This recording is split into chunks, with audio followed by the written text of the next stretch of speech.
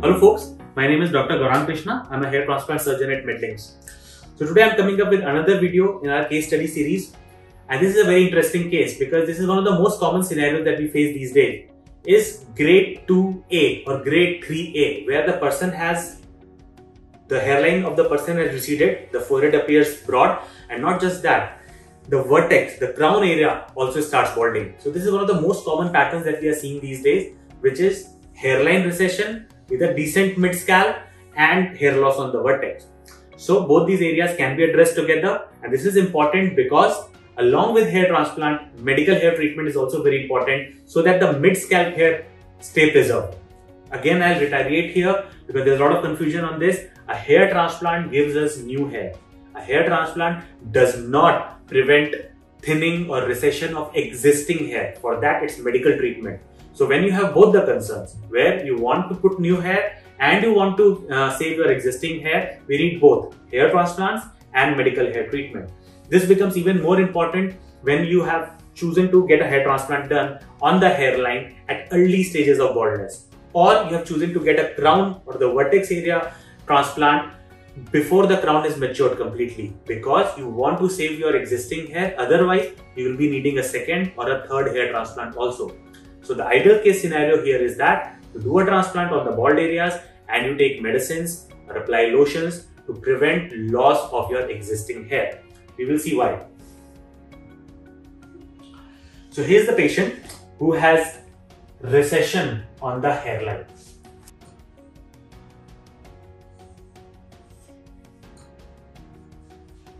This part. So his hairline, which used to start from here, has gone back till here, and then the deep notches. So first priority is to cover this area to give a nice, beautiful, natural looking hairline. Secondly, these are the side views of the same patient. So all these areas needs to be filled. And this is his vertex baldness. Unfortunately, on this screen it is not very visible, but we'll have another photograph. So this is the area where he was losing hair on the vertex. So hairline and vertex, grade 2A. So that's what we did. We did a hair transplant on the front. So these black dots they are saying these are the dried up crust. This would be around 4th to 5th day photograph. So a transplant was done on the hairline and this part of the vertex. Now, doing a hair transplant on the vertex is a tricky thing. So this is the area that was grafted. Now if you see, the hair are not in a uniform pattern. It's a whirl. So the hair are going in this direction. So this is where the beauty of a vertex transplant comes in. The hair direction has to be proper. It has to match with the existing hair direction. It has to be a whirl so that once it grows, it looks nice. Also in this picture, we can see the donor area. So you see on the 4th day, the donor area starts to heal very well. You still see scabs which will be cleaned off in due time, but there are no open wounds. So this donor area heals in about 3 to 4 days and gradually looks fine in around 10 to 15 days.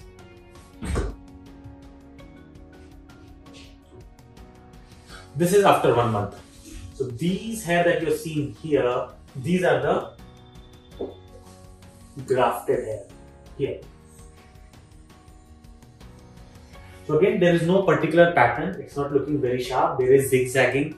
There is smart use of singles, smart use of doubles and triple hair grafts, and of course, it is not as dense as his existing hair. But you'll see once they grow, they pretty much well gel up with the existing hair. It's very difficult to tell the transplant versus the non-transplant hair.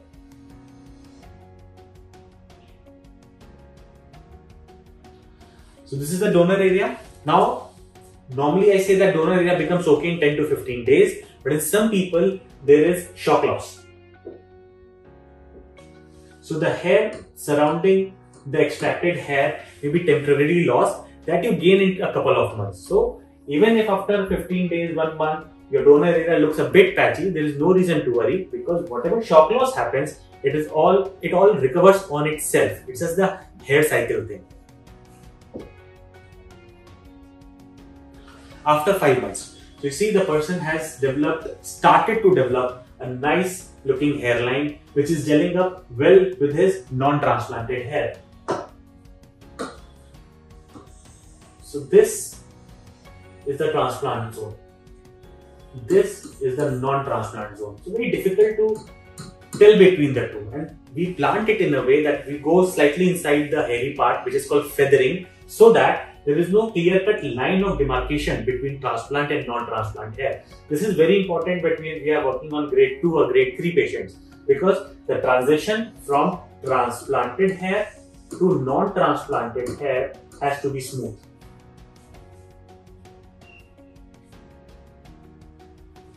See, the vertex has started to fill. The middle area is well maintained.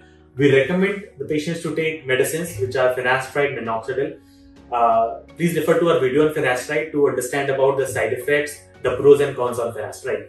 So if you see here, the purpose of showing the top view is that it's the transition between the transplanted area and the non-transplanted area is pretty smooth. There is no speed breakers here. The person seeing even from the top, it will be almost impossible for him to tell that which are the transplanted hair and which are the non-transplanted hair. Now see, this area that we have done a transplant on will never get bald. This area here that we have done a transplant on will never get bald. But all this area here, which is a non-transplanted area, may still thin out, may still get bald even after a hair transplant if we are not taking medicines. Having said that, of course, we see some patients who don't get completely bald. They go till grade 3 and stop there. They go till grade 3A and stop there. But at the time of examination, we get to know whether these hair are thinning or not and whether the person needs medical attention for these hair or not. So if yes, then along with hair transplant, medicines become very important. Or let's say 5 years down the line, if this area gets bald, then another transplant can be performed. But it's always better to prevent loss rather than repair that loss. So here's a side view.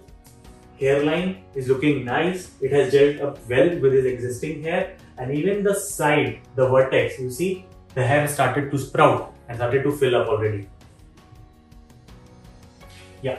So this is a crown area in this around 6 month stage. So again, I'm not sure how well it is looking, but to me it looks pretty decent.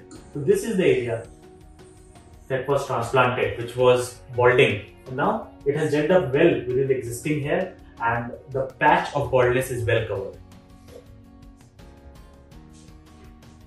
A hairline before after at around 7 month stage, from here to here. Again, the crown area, if it is visible, we'll try to put a better picture here. So this area, which was thinning out, has started to fill up very well. So this is the area where the transplant was done. This is the area where the whorl starts from. So there will always be some see-through here because the hair is going in various directions from here. But when where they are, aggregating, there won't be any see-through. But where they are originating from, there will be some see-through. And this see-through is visible even in a person who does not have male pattern hair loss. That's the normal scalp anatomy of hair at this place. So thank you very much for your patient viewing. Again, if you have any comments, please let us know. We'll keep on giving you better videos with each passing month. Thank you so much. This is Dr. Gaurang Krishna from Medlinks.